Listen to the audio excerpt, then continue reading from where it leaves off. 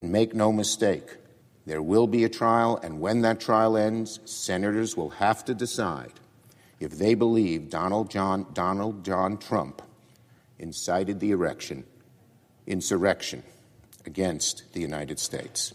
Welcome to Michael and Us. I'm Will Sloan, here as always with Luke Savage. Hello, everyone. On the morning that we recorded this, the latest Golden Globe nominations were announced. And I wanted to bring this up this episode because the good thing to do, the right thing to do, the cool thing to do would be to say that I don't care about this. That would be a lie, though, wouldn't it? It would be a lie, and it would be a lie on a couple of different levels. Because first of all, I do care. I am curious. I looked at the list because I wanted to see what got nominated. Award shows like this are interesting as a reflection of what Hollywood thinks its mission is, the way Hollywood wants to be viewed, the sort of things that Hollywood is putting forward as this is us. This is the best of us.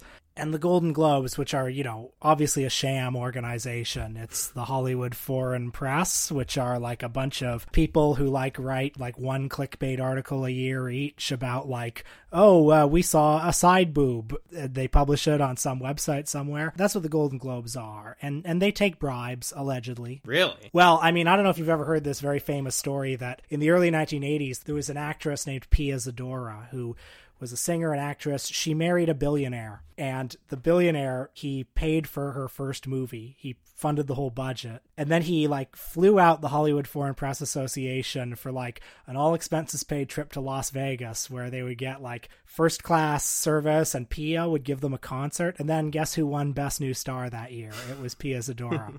Anyway, I found this year's list of movies particularly interesting because, so I'm going to tell you the nominees for Best Picture Drama. Right, a Michael and Us exclusive, folks. Here are your Golden Globe nominees for 2021. It's Nomadland, Mank, Promising Young Woman, Trial of the Chicago 7, and something called The Father, which I have no idea what that one is. Now, I've seen only two of these movies.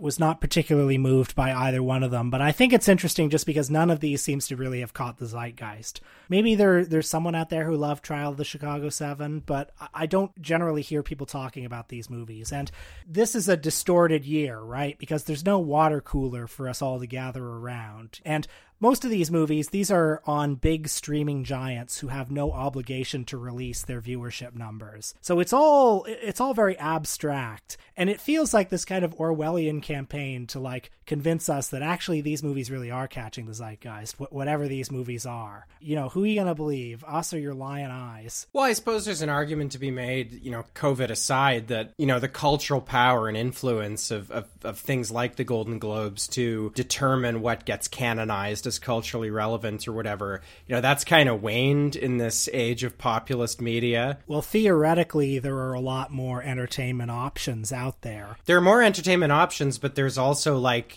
for better and for worse, there's a whole culture online that's sort of unmoored from officialdom when it comes to determining what is, good or not good or why something's good, etc. And I suspect that has kind of, diminished the influence of things like the Academy Awards and the Golden Globes. Now, I want to tell you about this movie Nomadland, which is one of the two movies I saw. It stars Frances McDormand as a woman of a certain age who has been laid off from her job and is having trouble getting work. She works for a time in an Amazon warehouse, and in fact, they actually filmed some scenes at the Amazon warehouse.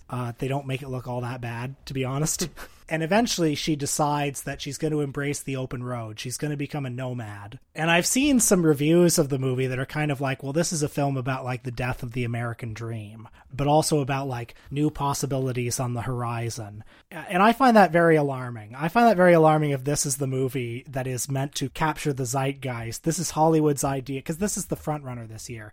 If this is Hollywood's idea of the movie that captures the moment, an older woman becomes comfortable with the understanding that the American dream was a sham all along, so she decides to hit the open road and rediscover America. I mean, I haven't seen this movie, but she has, so she is working in an Amazon warehouse and then decides to leave and sort of go Kerouac. Is that? That's right. I mean, she comes back to the warehouse at the end for a little bit, and then she goes. Oh, okay. There's an amazing scene in this movie where she and her coworkers are all at this lunch table in the Amazon warehouse, and they're all chatting, and it's filmed in this pseudo observational kind of Terrence Malick influenced style. So the camera is kind of like catching fragments of their conversation, and like one of them's got a tattoo on her arm that has some like Smith's lyrics on it, and I can't remember exactly what the lyrics were, but they were words to the effect of, home isn't a place, it's something I carry around with me. And now this is said at the Amazon warehouse in like the second or third scene of this movie. And so I think we could sort of interpret it as like the thesis statement of this film. I find that very alarming and tragic, if that's the thesis statement of like Hollywood's statement on the zeitgeist. And, you know, as to the idea that the American dream was a lie all along, I mean, it wasn't necessarily a lie all along. It was something that was accomplished through organized labor. Well, yeah, it's like anything that's, you know, that kind of mid-century prosperity that I suppose typifies what people think of when they now think of the quote-unquote American dream. You know, all of that, yeah, is enabled through, like, political struggle, you know, campaigning and militancy by trade unions and radical groups. I mean, that's basically what, I mean, it's a little reductive, but that's basically what produced the post-war prosperity that people are thinking of when they say the American dream, or at least made sure that that prosperity was more widely shared than, you know, it is today, for example. Well, Nomadland is being distributed by Fox Searchlight, whose parent company is now Walt Disney. And, you know, they laid off something like 30,000 park workers this year. So they're fully embracing the nomad lifestyle. Like, this is actually interactive cinema, you know? You can watch the movie and then you can live it. This isn't directly related, but you just reminded me. So in Canada, we have this thing called Bell Let's Talk, which, you know, is kind of, I mean, so Bell is one of like the two big telecom companies that has a monopoly here. Like, if you want to use the internet at home, Bell and Rogers are kind of your two main options, and they're sort of equally bad. And it's like you can get pissed off at one, and then you can seek vengeance by going over to the other one, and then the same thing happens, and just like it's kind of an endless cycle. But, you know, some time ago, Bell figured out that it could carve a niche for itself as sort of a corporate leader on the issue of mental health. And so they started this thing, Bell Let's Talk, which is like I mean, how does it work? I mean, basically you tweet on the hashtag Bell Let's Talk, and then they donate a certain amount of money to something. That's right. You share your mental health experience or your thoughts on the subject. You know, you turn your stories into content. Right. So it's like a pretty ingenious corporate coup. And I think the date of this year's Bell Let's Talk, you know, day was January the 28th. And I just saw today Bell laid off something like 200 workers or something in Toronto. My friend Zach Kotzer tweeted, they should change it to Bell Let's Talk in my office. Pia Zadora is the lonely lady. She's determined to take nothing less than everything Hollywood has to offer. We've got a super fun movie to discuss this week, and I do want to get to it pretty soon, but there were a couple political things I wanted to discuss off the top. So there's a story, I guess, from yesterday in Politico. It's a report headlined, House Dems Move to Yoke GOP to QAnon. And then there's a quote here. They can do QAnon or they can do college-educated voters. They cannot do both. What I love about this is the first move is kind of on its face a good one, right? I mean, one of the criticisms that I've had, I mean, really for years of the Democrats and of the sort of whole kind of broader anti-Trump, mainstream anti-Trump coalition is, you know, this obsession, which really, I mean, it predates even Donald Trump being elected president. You know, this idea of this kind of popular front between the supposedly respectable conservatives and Republicans, you know, your Bill Kristols, people like that, and liberals. It seems to me, you know, there are many problems with that, but just on a strategic level, one of the most obvious problems is that you're kind of bailing out the Republican Party, right? Instead of making the Republican Party as a whole wear Donald Trump, which not only is there a very good case to be made that that's a perfectly fair thing to do, it also just makes good strategic sense. Perhaps we talked about this on a previous episode back in November, but, you know, I think when you look at the results of the election where, you know, Biden won the popular vote by millions of votes, but then the Dems ended up losing seats in the House. What that effectively means, or what it has to mean, is that there were people that voted Dem at the top of the ticket, and then they voted for Republican candidates down ticket. And it seems to me the Democrats were directly giving people permission to do that, because they were saying, oh, it's not the Republican Party that's the problem. It's been, you know, hijacked by these extremists or whatever. So on its face, you know, this idea of like, let's make the Republican Party wear QAnon, kind of seems like an improvement on what they were doing before. But the thing I just quoted, which was from the DCCC's new chair, Sean Patrick Maloney, I think really suggests that this is not any kind of a break with the past. I just want to read it again here. They can do QAnon or they can do college-educated voters. They cannot do both. So they can do the good voters or the bad voters. Right. I mean, this is so emblematic of mainstream Democratic thinking and the way that liberals, I think, over the past 2 or 3 decades have really come to think about politics, right? This is something I've written about elsewhere. It's something I wrote about in relation to The West Wing, among other things. Right? There's this overriding belief that the big schism in politics is not one between, the left and the right. It's not one between any kind of, competing values and interests, anything like that. Certainly not competing classes that have divergent interests. The main axis of political contestation is you got smart people who go to the good schools and have the good degrees, and then you got the dumb rubes. So what's incredible about this is how this is the Democrats, basically leaning in to the Republican caricature of what the Democrats are, right? This is what the two sides of the culture war. On the one hand, you have this increasingly getting ever more reactionary right wing that does this kind of pseudo-populism of saying, those guys on the other side, they're just a bunch of snooty elites. They're staring down at you from their ivory tower, from their cloistered world at, Harvard and Yale. They're the party of Wall Street. They don't respect people like you, the real Americans, etc. And for the past few decades, the standard Democratic response to that has been, why, yes, absolutely. We're the party of smart, educated people, not the dumb, not the deplorables that voted for the other guy. And, as various people have pointed out, of course, this is not even true, right? The reverence for obtaining certain educational credentials, the idea that that is some kind of inoculator against stupidity or whatever is absurd, as really, I think, anybody who spent a significant amount of time at a university, knows this. You meet all kinds of brilliant people. You also meet all kinds of non-brilliant people who are able to speak the language of a particular field well, or perhaps who are very good at their chosen field but are kind of clueless about lots of stuff in general. I would say both those describes me.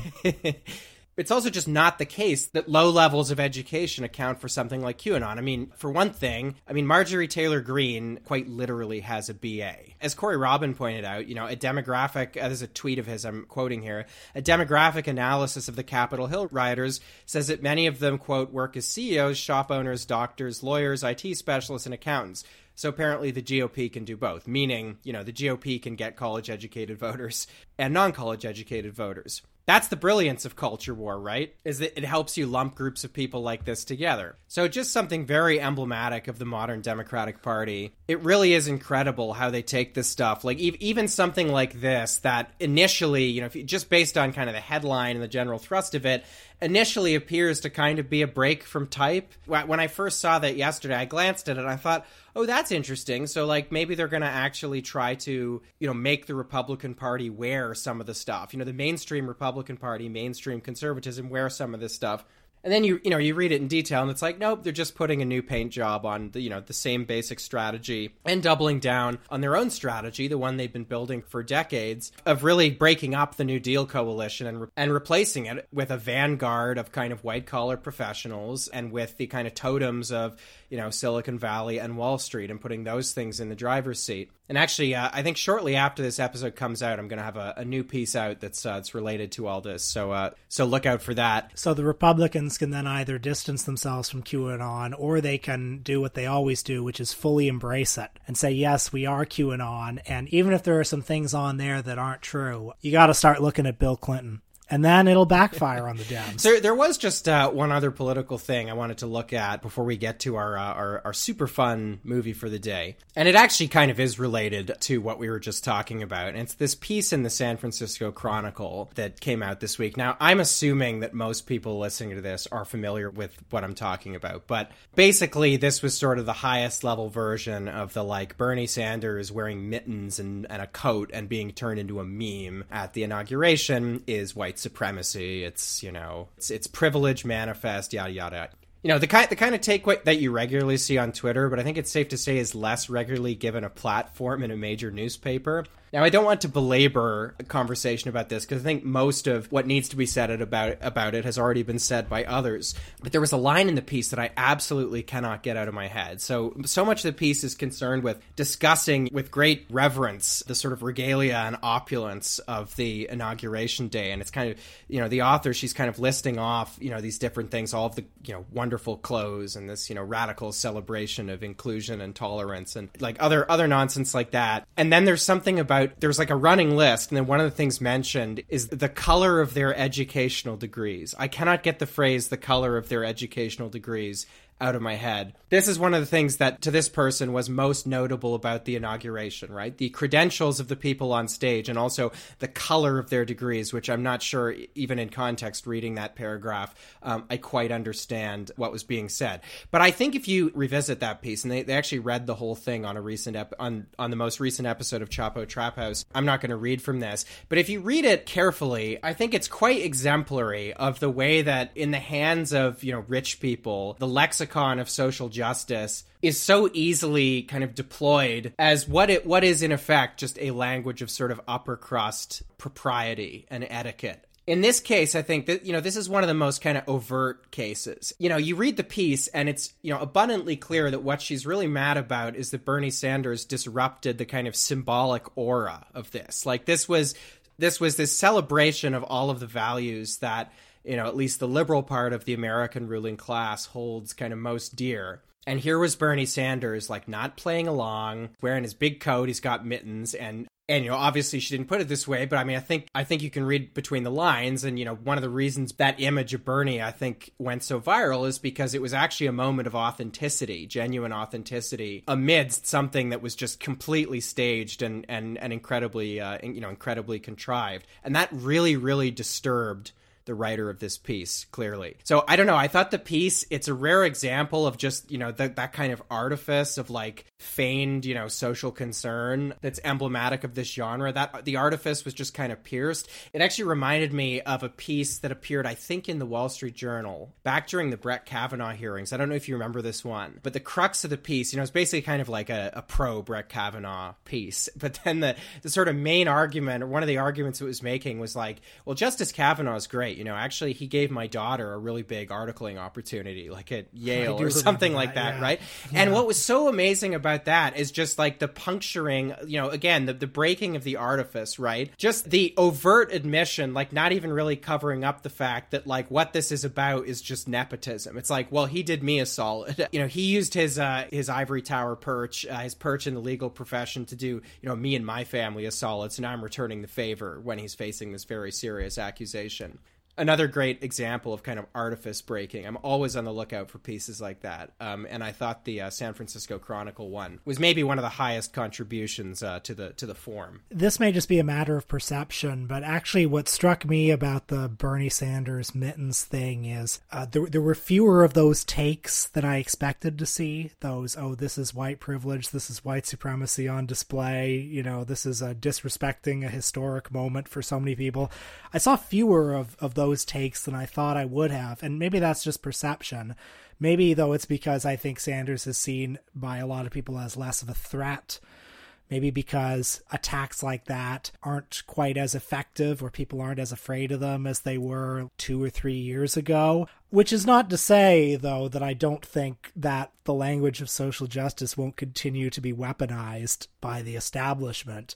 I mean, I'm concerned about how protest of any kind under a Biden administration is going to be reported as... It's extremism now. Just extremism. That's the umbrella term for everything now. Well, it's either domestic terrorism or it's going to be irrelevant privileged bros who don't know how politics works. And that's going to be both of them.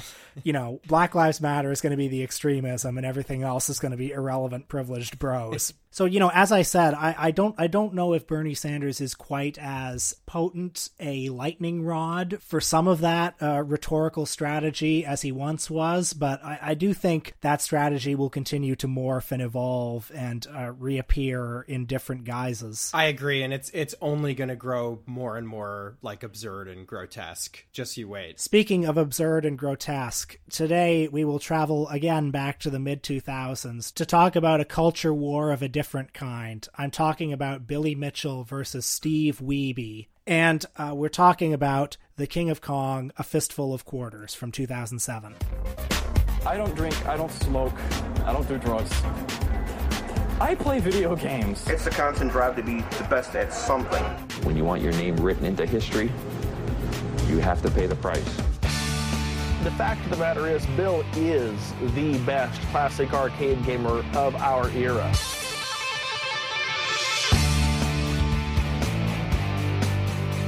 I've probably seen Steve with tears in his eyes more than any other guy I know. Oh, he's just come up short in a lot of things in his life, and I just think nobody wants to do that all the time. Donkey Kong, without question, is the hardest game. That's a tough machine. People think that the machine is possessed. The average Donkey Kong game doesn't last a minute.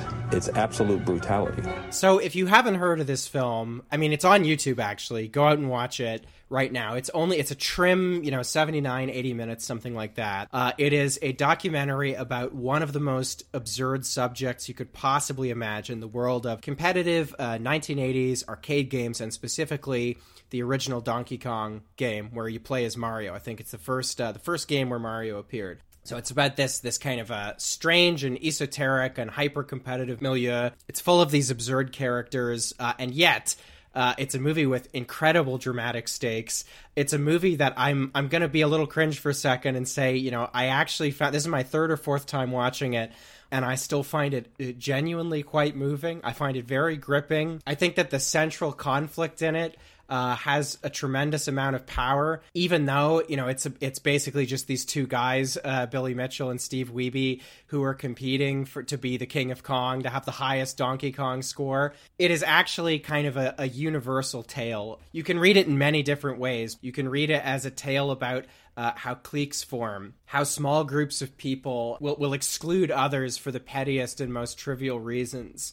It's a story about the dangers of celebrity and how celebrities, even micro-celebrities, Donkey Kong champions, podcasters, the like, how they can become bigger than the organizations that are supposed to oversee them. They can become too big to fail. And it's also a story about entrenched establishment power, which in this case takes the form of Twin Galaxies, a venerable website that acts as a sort of scorekeeper for the competitive gaming community. This is a website so reliable, so respected, that the Guinness Book of World Records relies on them for information. It is run during the time that this movie was made by a man named Walter Day, and there's also a network of volunteers who are in charge of watching, that's right, sitting down and watching people play these arcade games, sometimes in person, but oftentimes recorded on videotape that are submitted. We see one guy who is showing us boxes and boxes of videos from around the world that have been mailed to him that are just records of them sitting by their full-size arcade games, breaking world records, and these people sit and they watch them from beginning to end to make sure that there's been no funny business, no digital manipulation. Yeah, okay, so this is another thing that's amazing about this film. It really shows the limitless possibility and complexity found in these micro communities, even when, they're based around the most trivial things. The amount of expertise that the people in this film have about these games. The guy that Will was just talking about, he's this Twin Galaxies kind of record keeper and referee. Yeah, he sits there in his room and he's doing this unpaid pro bono work where he watches, sometimes just days worth of footage. And the film goes into a lot of detail about, the kind of things he's looking for. Like, he's trained himself to notice kind of any glitch in the tapes because, this is a very competitive world and people, as you discover, do actually cheat. And, I would find it easy to laugh at him for devoting so much of his life to just watching other people play video games. But on the other hand, it's moving in a way that he cares so much. Oh, man, he loves his job so much. He's like, some people, they get to, track records at the Olympics, but those those only happen every 4 years. I'm here every day. I get to see history being made or whatever. And yeah, like like most of the characters in this film, he's a very silly character. He's pretty absurd. But he's skilled. He has trained himself to really find the glitches, and he must be, like, in his own way, a real expert in gameplay because he's studied it. You know, one of the things they do to verify at this organization is they actually look physically inside the machines. They take out the, like, computer chips and they look at the circuitry to see if, you know, there's been any tampering. And we'll tell you kind of what the plot is in a moment, but another thing that kind of commanded my respect when it came to the people in this movie, absurd as many of them are, is my own kind of recent, I guess during COVID, I've never been, much of a gamer, but periodically I will have these kind of deep dives into a game. Sometimes I'll do research on a game, different games for weeks before I decide, like, all right, I'm going to undertake, this is going to be my next mountain or whatever. Like, after I finish the day's writing, this is how I'm going to relax.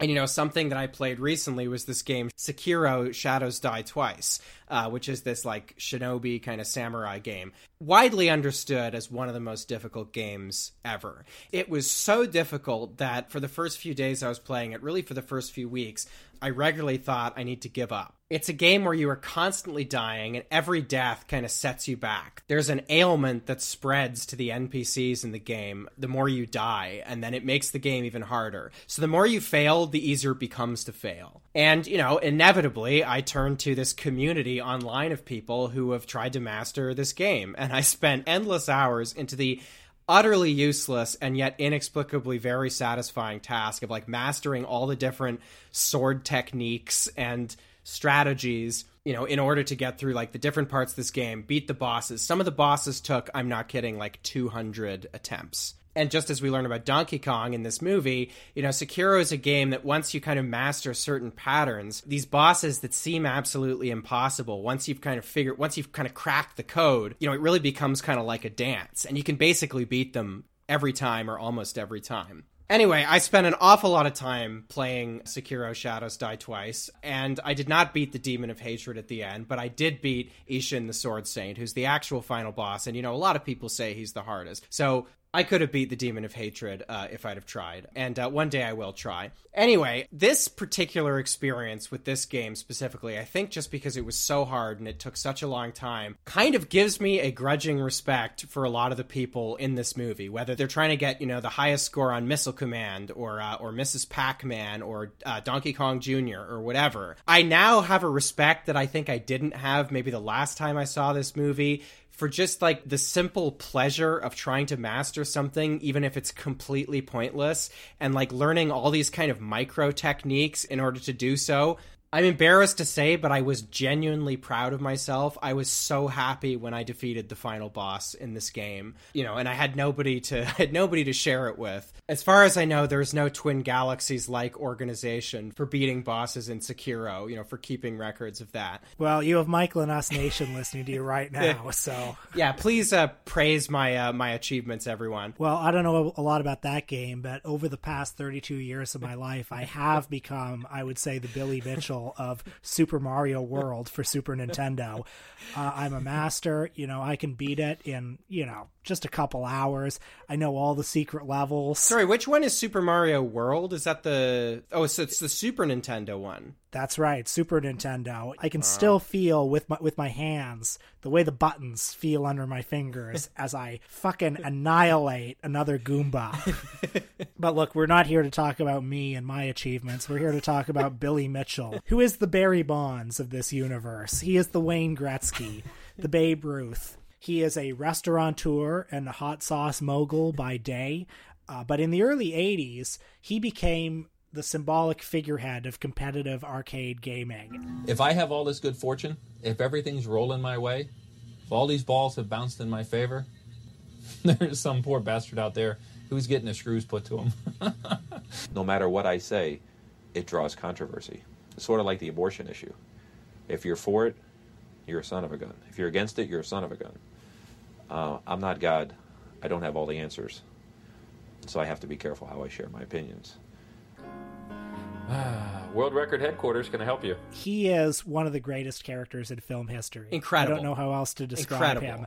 Straight out of a Ricky Gervais or Christopher Guest comedy. He's got a goatee and he's got a mullet and a visage of like the purest malevolence. And he's got a variety of American flag ties that he wears.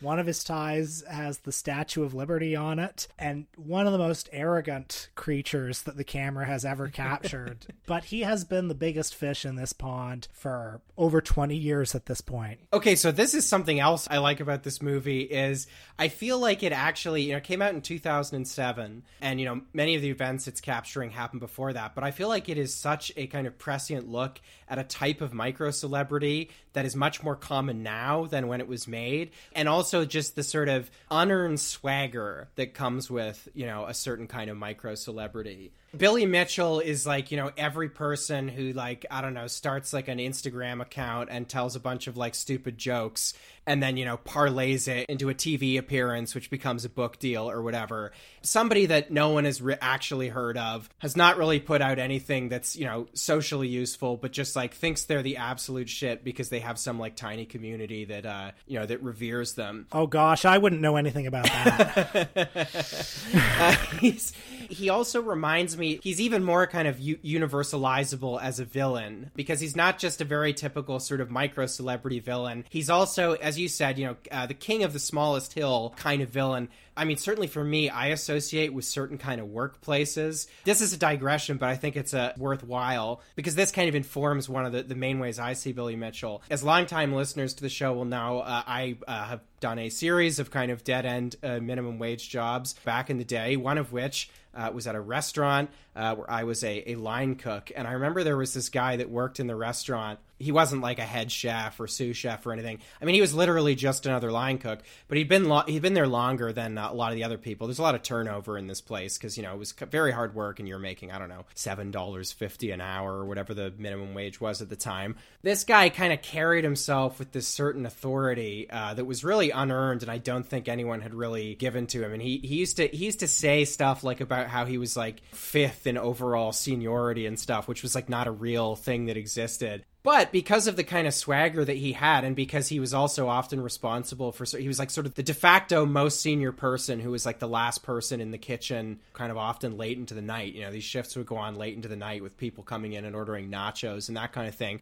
He kind of used this status, which he'd basically sort of invented for himself, to just get out of all the sort of menial tasks. So a lot of the job towards the end of each shift was just cleaning because the kitchen would be filthy. And he would just go and sit at the bar and like drink a glass of red wine and eat a steak that he'd cook for himself. And then he would come into the kitchen and he'd sort of point at like different parts of the floor and he'd be like, oh, was that a pre-mop that you just did? It looks like you're gonna have to do it again. Just a tyrant of the absolute pettiest kind. And I mean, I guess he didn't really have many admirers, so he's not like Billy Mitchell in that respect, but an example of a particular type of character that we've all met one person like this.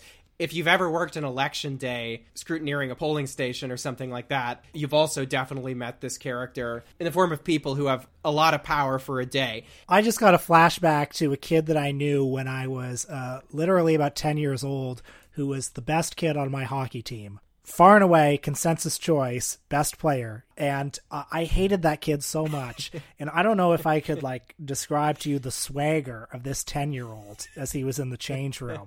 Yeah, Joe fucking Sakic over here. His Walter Gretzky wannabe father, egging him on. And what a snotty little kid he was. I don't know. And this was like house league you were playing, presumably, right? Yeah, and I mean, I don't follow hockey all that closely. I don't think he actually made it to the big leagues. See, yeah, the Mario Lemieux of like the Etobicoke House League. But so to return to the film, I mean, so basically, Billy Mitchell, there's this big tournament that I guess Time Life magazine, it had its kind of imprint back in the 80s. And so Billy Mitchell sets this record on Donkey Kong, which is something like, it's 880,000 or something like that. And that record stands for 20 years. And having established this record and sort of being the undisputed champion, not just of this game, I think also of Donkey Kong Jr. and a few other things, this organization, Twin Galaxies, kind of springs up around this guy, and he's really the figurehead. There are other people that have records, and they're kind of a part of it, or, are very gifted at these arcade games, but, he is the undisputed kind of maestro. And it's funny, an ecosystem emerges around him to the point where, like, one of his chief rivals back in 1983 is now like his underling. He's the Lou Ferrigno to his Arnold Schwarzenegger. Yes, I was thinking about that scene in Pumping Iron where Arnold is just like negging Lou Ferrigno or whatever, because that guy, he showed up to this Time Life tournament to crush Billy Mitchell, and got something like 200,000 points, right? Like, just Billy Mitchell got to 600,000 points on his first man in the game or something like that. And then years later you see this guy talking, and he's just like, Billy Mitchell made me a better person. You see Billy Mitchell, and he's like, he's the person that he is today because of me. Like, just with this epic smirk on his face. And the other guy basically seems to buy that. Like, Billy Mitchell has owned him so hard 25 years ago. And maybe there's some truth to that. Maybe he did learn a lesson in humility from being around Billy Mitchell. Although he seems to have become the Renfield to his Dracula, so it probably wasn't all that positive. But also there's another character called Brian Koo, who is Billy Mitchell's appointed protege. Well, Billy Mitchell's the champion. I guess that makes me the prodigy. It's not going to get any easier. So we may have an exciting moment here, or the pressure may get to him. One of those random elements might happen. Sounds like he just cleared another board, but we could have a wild barrel or some aggressive fireballs. I thought I was going to be the first fun spot kill screen, and then I had 3 fireballs trap me. I had the hammer in my hand. They still got me. So anything can happen in Donkey Kong. So for someone else to beat me to the kill screen would be a letdown, but let's see what happens. Maybe he'll crack under the pressure, and maybe I'll get my chance to do it first. He's a younger gamer who harbors hopes, I think, of one day beating Billy Mitchell's record, or at least being the first person to make it to the Donkey Kong kill screen, which, by the way, is very few people have made it to the Donkey Kong kill screen. That is the last level. It runs out of RAM, and the screen just, like, disintegrates. Mario dies on screen. He falls upside down, and then the game ends. So if you make it there, you're in the very chosen few. Anyway, Brian Koo is his young little henchman on the ground who's always on the phone with Billy Mitchell, giving him updates about attempts to usurp his crown. But also he is the Eve Harrington to Billy Mitchell's Bette Davis, like he wants to usurp the crown. The film kind of sets up this whole dynamic. Billy Mitchell is the undisputed, king of Kong. And then we meet the film's other major character, who we'll mention before, Steve Wiebe. Now, Steve Wiebe is really the diametric opposite of Billy Mitchell in every way. He's a kind, mild-mannered guy, seems like a good dad. He's a science teacher by day, seems like a good teacher as well, someone very well liked by his students. At one point in his life, he was laid off, and he decided to rebound from that by trying to beat this record, the Billy Mitchell record, on Donkey Kong. There's an incredible scene in the film. He's taping himself. He's doing his world record-breaking attempt, and he's on course to get there. And then his son starts, like, screaming. And this is, like, all in the tape that Twin Galaxies had to review. Son is screaming, like, Dad, come wipe my butt. Like, stop playing the game, whatever. And he's like, okay, I will in a minute, sport. I'm going to break the world record. Check it out. Amazingly, he does beat the record. And this is where things really take an incredible turn, and why this film is absolutely amazing. Because right away, the gaming establishment at Twin Galaxies, the locus of institutional power in the world of DNC, if the DNC of hyper-competitive 1980s arcade gaming. They step in, and they will not accept this. Even though he's filmed it, they don't think this counts as a record. So when he's not home, two guys actually, two Twin Galaxies thugs, basically show up to his house, and they knock on the door, and his wife tells him, I'm really not comfortable letting you come in and look at the machine in the garage, because they're demanding to look at the machine. She's like, I have to go out or something. Steve will be back. Just wait. They don't wait for Steve to come back. They go into the garage without asking, and they start taking apart his machine and taking photos of the circuitry and stuff like that. Basically, Twin Galaxies decides that this record doesn't count. And Billy Mitchell himself is instrumental in kind of creating this new standard around what counts as an attempt. The organization, it seems to this point, has actually accepted these world records that are submitted by VHS tape as long as they can verify. And we talked about that guy whose job it is to verify them. And yet they don't accept this because it's too much of a threat to their figurehead, Billy Mitchell, which the whole organization has been built up around. So then Steve Wiebe agrees to fly across the country to a place called Fun Stop, which is a place where a lot of competitive gaming happens. It's the Madison Square Garden of competitive yeah, gaming. the Carnegie Hall of being really good at Donkey Kong. There's another subplot here, which is absolutely incredible, which is another reason Twin Galaxies doesn't regard Steve Wiebe's world record as legitimate. It's because he has this association with a guy called Ray, who has a feud with Billy Mitchell going back decades, and with Twin Galaxies, because they won't recognize his score on Missile Command. We see some videos from this guy. He's pretty weird. He honestly kind of looks like a sort of proto, PUA type character. Very strange guy. But basically, he's offered to support Steve Wiebe in this endeavor. He actually has sent Steve Wiebe a Donkey Kong cartridge or perhaps a full Donkey Kong machine, because he knows Steve Wiebe's good and he wants Steve Wiebe to take down Billy Mitchell. And this was ultimately the source of why Steve Wiebe's record was invalidated, because there was question of did this guy mess with the machine in some way? Right, and because when they broke into his garage, they found a parcel that had this guy's address on it. So this is an early example of cancel culture, guilt by association type stuff that is now happening daily on popular website Twitter.com. So anyway, Steve Wiebe, he's a guy that, we get the sense he's actually failed at a lot of things in life.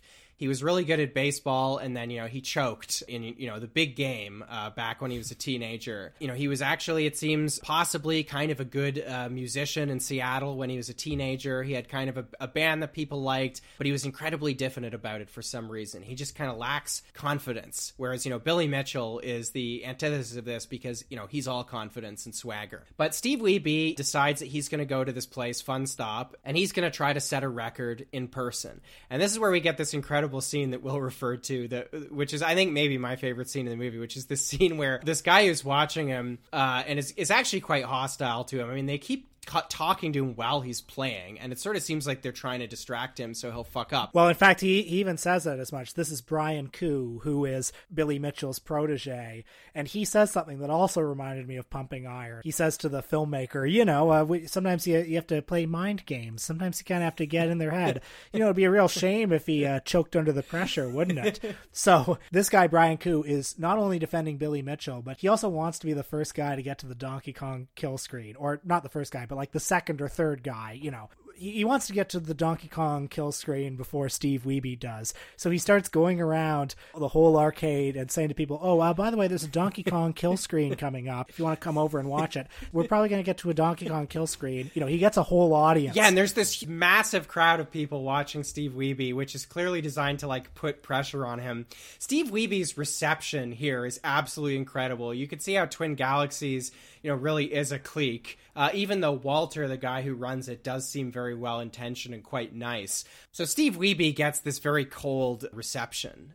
People are talking about him as this kind of he's this exotic figure. It's it's this guy Steve Wiebe. I mean, yeah, he's, claimed to do amazing things in his garage. So it'll be very interesting to see, what he does now that, he's here where, the big boys play. And something else I liked about this scene is apparently there's all this superstition around the specific Donkey Kong machine at Fun Stop. I guess there's a certain amount of randomness in the game. And, mastering it has to do with, mastering particular patterns. We learn about various strategies, like the fact that you can kind of redirect the barrels by doing little deeks and things like that allow you to get up to the next level on the ladder. But apparently everybody, including Billy Mitchell, fears this machine at Fun Stop because there's a level with fireballs, and apparently people feel that they're more, ubiquitous on this machine, which, obviously who the fuck knows if that's true. But I think that's just an example of just, how unbelievably hardcore you can get about absolutely anything, including this. So next, Billy Mitchell does something absolutely, just his most dastardly move yet, his most snidely whiplash play to this point. Steve Wiebe actually gets to this kill screen. Everybody applauds. It's this like beautiful moment. The guy from Twin Galaxies, Walter, shakes his hand. They do like a little press conference. Walter goes over. He puts the score on the website. Steve Wiebe is now the champion. He's the new King of Kong. But this guy Brian is on the phone with Billy Mitchell, who has sent, by way of an ally of his called Doris, a cassette tape, a mysterious cassette tape, which it turns out has him getting an even bigger score. So at the zenith of his, Donkey Kong career, Steve Wiebe they screen this new tape from Billy Mitchell, and Steve Wiebe is instantly dethroned. And then we watch Walter and Brian go into their little like command center and instantly remove Steve Wiebe's score and put Billy Mitchell back on top while on the phone with Billy Mitchell, because the whole game is rigged. But there's something really fishy about this tape, because the score is in the upper left side of the screen, but at one point midway through the tape there's some distortion, there are some tracking lines, and the score jumps behind those tracking lines. This is the kind of glitch that would disqualify any other submission. But alas, because it's Billy Mitchell, there is enough trust that it is allowed. I mean, it's also against the spirit of the standard that Billy Mitchell himself has set, right? The only reason Steve Wiebe has to be here is because he submitted a tape, and they're like, oh, it doesn't count if you submit a tape. Billy Mitchell could have shown up to do that score, but instead, he refused. So, he's not even walking the walk. And the organization doesn't care because it's Billy Mitchell. So then after Steve Wiebe's dethroned, this is where I started to find the film moving. We see him being interviewed and he's crying. It's like they have taken this away from him. This, in this world anyway, absolutely incredible achievement. And I was rooting for him so hard here. The dramatic stakes that this documentary is able to create around something so stupid are absolutely incredible. Because as soon as I saw that scene, as soon as I saw this like kind, earnest man who's trying his best, just broken by like the iron hand of institutional power at Twin Galaxies, I thought, I'm rooting for Steve so hard. He has to win this. Well, because it's not just about Donkey Kong. It's about being the best at something. It's about your life amounting to something. It's about being good at something in a life that has constantly told you that you're second rate at everything. But we join Steve Wiebe again 9 months later when he is more or less reconciled to being second rate at everything. In the intervening months, Guinness has announced its partnership with Twin Galaxies, that a select number of classic game high scores will be printed in the annual record book. And this blows on the barely dimmed embers in Steve Wiebe's soul and gets him back to the garage, training like Rocky to fight another day. So finally, in the last act of the movie, Steve Wiebe shows up once again in person to play, and this time he finds himself in the same room as Billy Mitchell. Okay, this sequence is incredible because basically it's like a 4-day tournament and Billy Mitchell just refuses to show up. Like his whole thing having been like, oh yeah, you got to come and do this in public. Steve Wiebe flies 3,000 miles to compete in this tournament, which is 10 miles away from Billy Mitchell's house, right? This is how entrenched Billy Mitchell is. Yeah. It's like they're literally having the tournament, within like a, 5-minute drive or 10-minute drive of his house or whatever. But he then refuses to show up. There's this incredible scene where Steve Wiebe and a friend of his show up at this restaurant where all the others are eating. And one of the guys is on the phone with Billy and he's like, okay, yeah, Steve Wiebe and someone else just showed up uninvited. We didn't know they were coming. And then you see them and they're like sitting off to the side. Like they're like the uncool kids in like your high school cafeteria or whatever, just being needlessly shunned by all these like competitive arcade players. And then in an absolutely incredible sequence, Billy Mitchell does show up finally as Steve Wiebe's playing. They have never, I don't think to this point, actually met in person. He just kind of lurks around, does not compete, and then he leaves again. Now, Steve Wiebe does not pull it off. He chokes under pressure. It is so incredibly sad. But his showing up and proving himself, he does nevertheless get a very high score, is enough for Walter and the organization to recognize him as one of the great talents in competitive gaming. And Walter, after the tournament, sends him a letter, which is read out loud in the film, that's basically an official apology for the way the organization has treated him. Now, the addendum here is that Twin Galaxies, having been sort of caught out being less than ethical, also starts accepting tapes again. So Steve Wiebe, in fact, is able to set the record via tape, and is once again given his rightful place as the King of Kong at the end of the movie. The mysterious player from the West Coast, Steve Wiebe, is here. He could beat it if he'd have to have a really good game. You want to put a score up, you're competing against everybody in the world. It's not even about Donkey Kong anymore. He's a very devious person. He works things out to his ends very well. Well, Billy Mitchell always has a plan. So that's the happy ending of the film. You will not be surprised to know that in the 15 years since most of these events were filmed, there has been much development in the story. Billy Mitchell and Steve Wiebe essentially tag-teamed the title of King of Kong for years afterwards, taking the record from each other over and over again, sometimes playing in public even. Eventually, they were defeated by somebody from Japan. I believe there's a new record holder who was crowned this year, but there have been some interesting developments in Billy Mitchell's story. Luke, you sent me a really fascinating YouTube video, which I watched half of, and it was already getting a little intricate for me. But essentially, the close relationship between Billy Mitchell and Twin Galaxies started to crumble because Walter Day, the founder, retired, and the new regime at Twin Galaxies no longer had the same emotional relationship with him. And honestly, I would imagine that, like, Billy Mitchell started to become a liability for this company, right?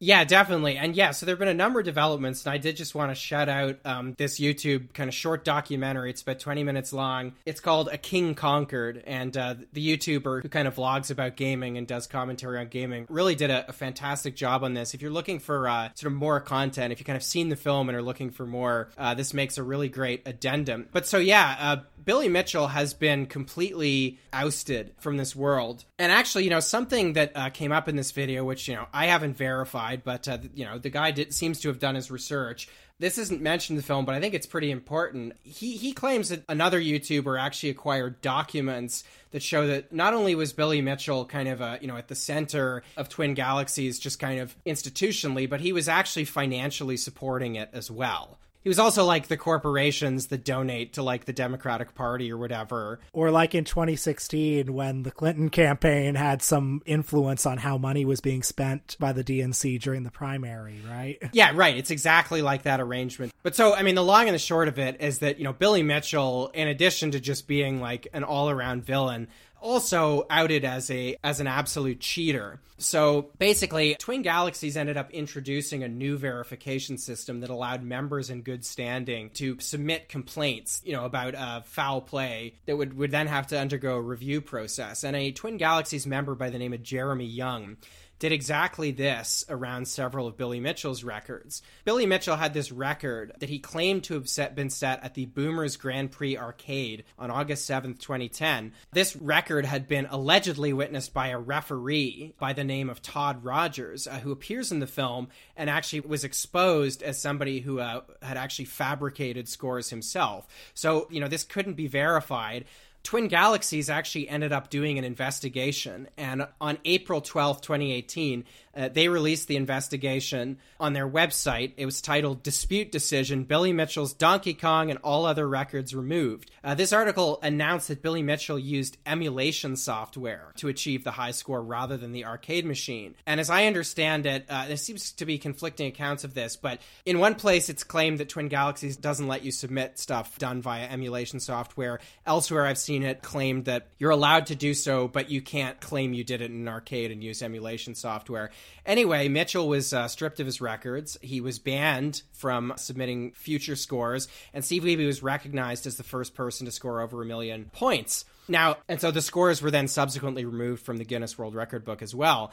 So the Twin Galaxies committee that investigated all this actually cited footage from the special features on the King of Kong DVD as helping them expose Mitchell as the fraudster that he was. To just kind of add a little more detail to sort of this epilogue, I want to read a little bit from an article in Variety from April 2018. Headline, King of Kong Steve Wiebe speaks out after high score controversy. Seth Gordon's 2007 documentary, The King of Kong, A Fistful of Quarters, received a bonus life this month thanks to the stripping of antagonist Billy Mitchell's Donkey Kong world records by independent video game achievements organization Twin Galaxies. Steve Wiebe, who is the protagonist in the documentary, told Variety that being back in the news after 11 years has been surreal. He had heard gamers questioning the authenticity of Mitchell's scores for years, both in person at Kong Off events and online through the Donkey Kong forum, although there was never anything concrete until James Young recently revealed video evidence. And with Twin Galaxies finding Mitchell had cheated, Wiebe finally beat Mitchell. The more I thought about it from the King of Kong days, it all seemed to make sense now, Wiebe said. All the things that were happening at the time, like why he didn't come out and play me, and why he was inciting whose records were going to be authenticated and whose were going to be dropped. King of Kong referenced that he was a referee and on the board of directors, and when that leaked out, it all started to make sense. While Wiebe is no longer the reigning King of Kong, Robbie Lakeman scored 1,247,700 points this past February. He's now the first player ever to score 1 million points in Donkey Kong. I'm not the champ anymore, but getting recognition for being the first to 1 million is a great consolation, Wiebe said. That's what I was really bummed out about 11 years ago. Wiebe said he's not one to dance on graves, and he knows there are still a lot of people who support Mitchell. Billy... Sorry, I actually want to pause on that detail because I find it really funny, the fact that he's like this exiled king who still has like a faction of supporters. Yeah, he got canceled, but people are still defending him. Billy will have his turn to say something in response. For now, I'm just in awe, Wiebe said. Mitchell has not responded to Variety's request for comment. It's also funny that there are just like a lot of people who are still very invested in like the legend of Billy Mitchell, the way that some people are for Barry Bonds. So I think similar to how Billy Mitchell is a sort of universalizable antagonist, I think the film's great power also comes from the fact that Steve Wiebe is sort of a universalizable protagonist. Somebody who's just sympathetic through and through, just seems like a decent guy who is constantly being shafted by the establishment in his particular universe, has to jump through so many hoops before getting recognition. But then, you know, even when he is dethroned, is magnanimous about it because he has an innate sense of fairness, which is the thing that the film shows was denied to him over and over again. Does that remind you of anyone? Yeah, well, we shouldn't be too heavy-handed about this, but I think you all know who we're talking about. Now watch this drive. Here we go.